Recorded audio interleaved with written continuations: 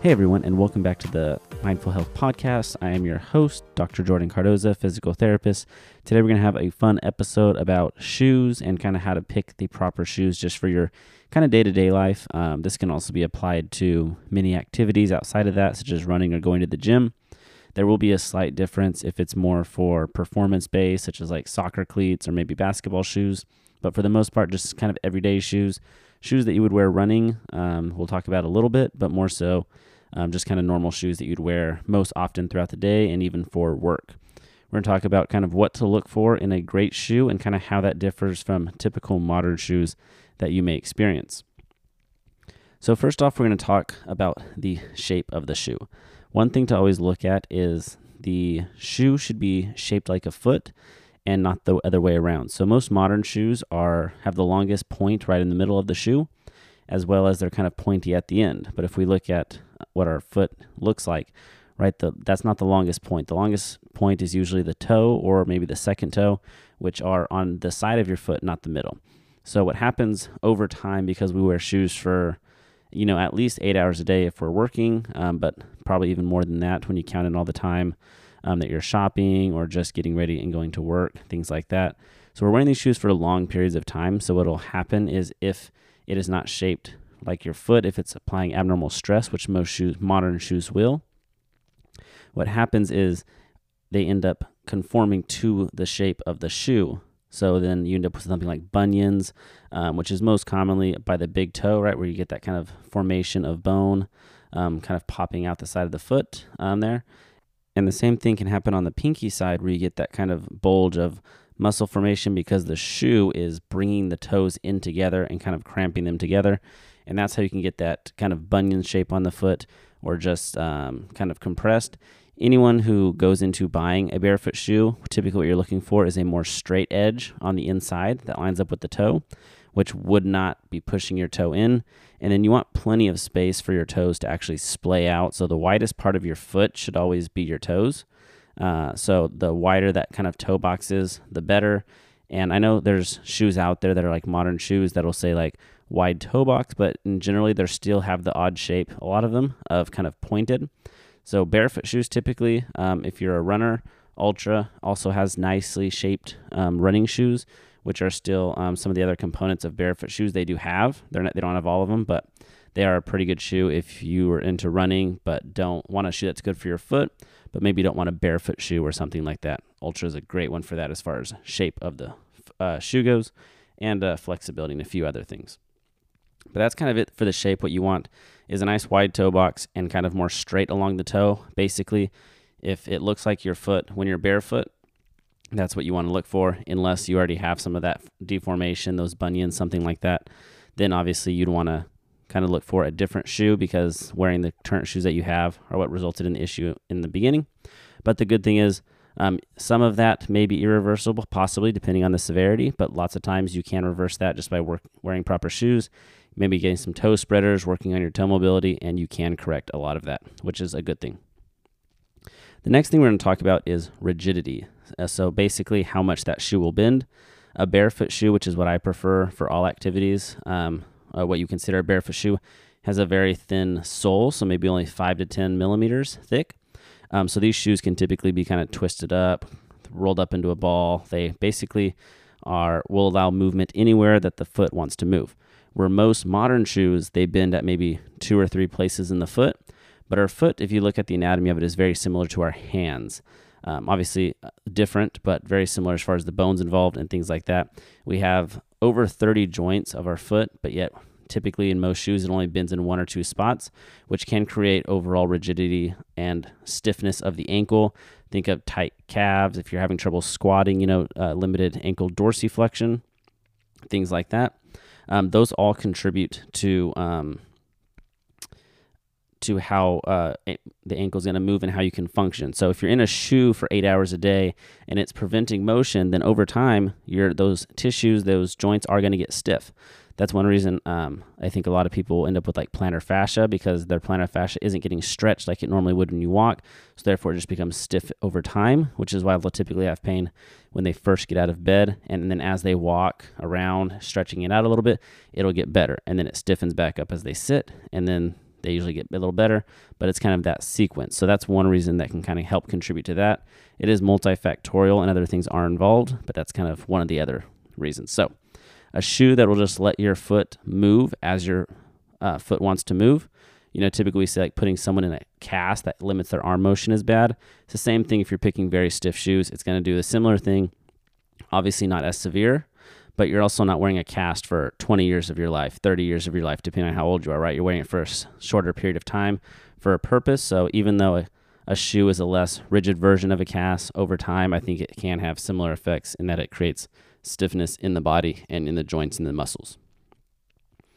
The other next aspect we're going to look at is the cushioning of the shoe. So for most activities, for myself, basically all activities, I use barefoot shoes that have hardly any support. So like I said, the soles are typically around 5 millimeters.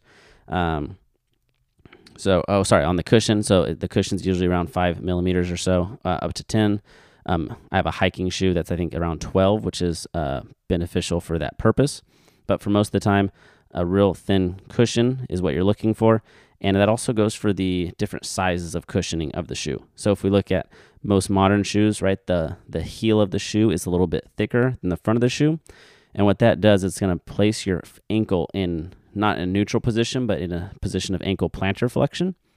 So not only is that going to limit your ability to get into dorsiflexion over time, which can tighten those gastrocs, think of it as wearing heels constantly all day long, obviously to a much lesser degree, because instead of being 4 or 5 or 6 inch heels, it's only separated by millimeters, things like that, depending on the differential between the back and the front.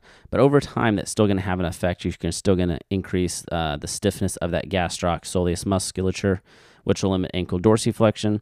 And it's also going to put your body in a different position. So because your ankles are no longer neutral, your tibias will be either compensating by going into pure ankle or going into some ankle plantar flexion, or bend a little bit so that it creates that neutral position, and then your knees will bend, and it kind of offsets the chain of your mechanics just in a resting posture.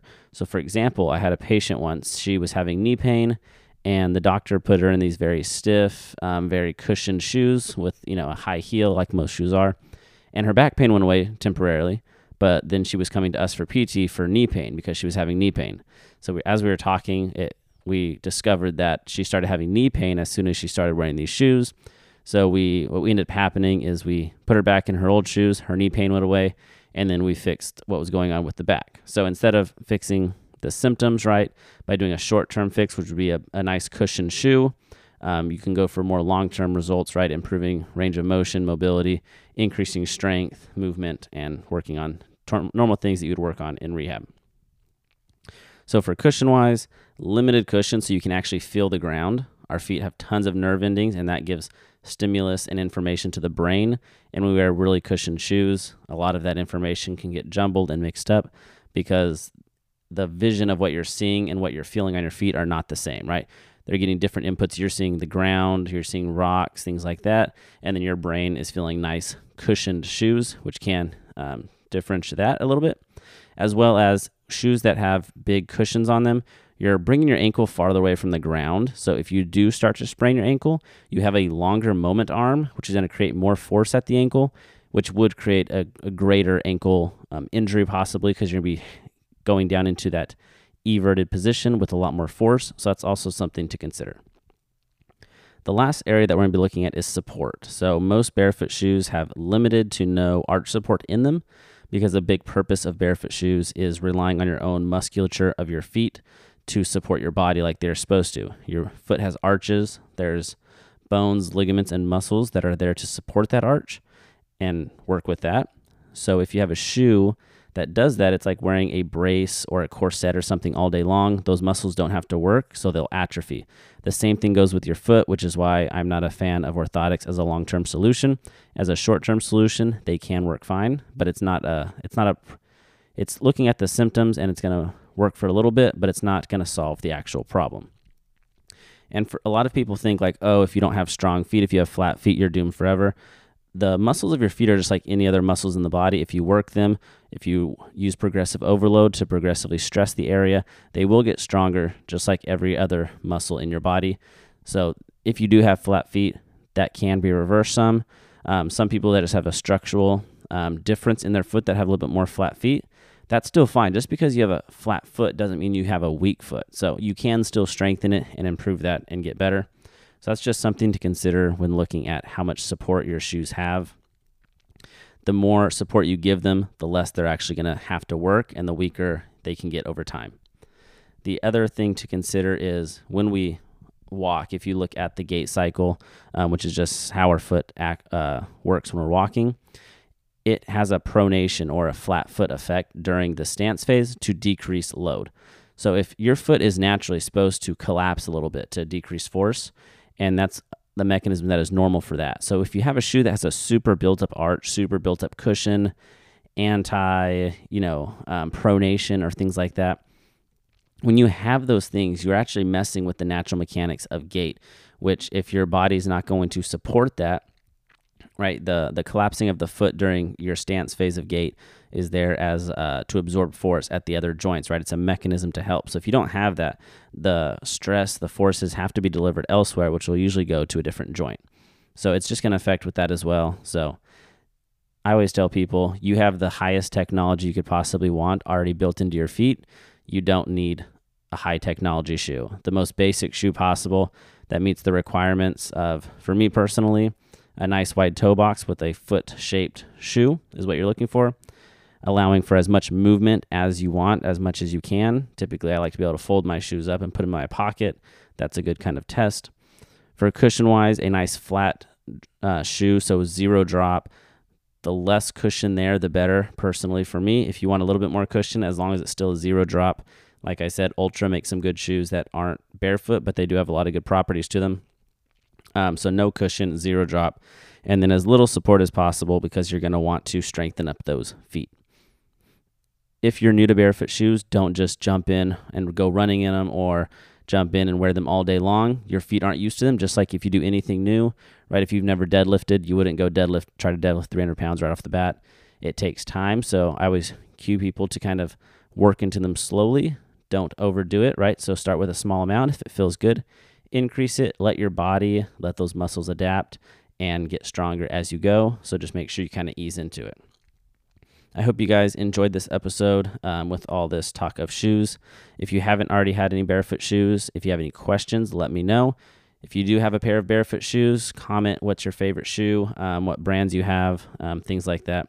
And I'm always game to talk about feet, shoes, barefoot shoes, anything like that, because I think it's real important. So everyone that I've recommended to wear barefoot shoes that actually got them, they love them. They have a hard time wearing other shoes sometimes because other shoes are more uncomfortable. They usually start off with this Amazon shoe that I've reviewed before, which I will put in the show notes below. It's a super cheap kind of intro barefoot shoe. It's like $35 off of Amazon. It's durable. It lasts a long time, and they have a lot of different styles. So that's what I always recommend people if they're a little worried, don't want to spend a lot of money. But other than that, I will see you guys next time, and let me know if you have any questions.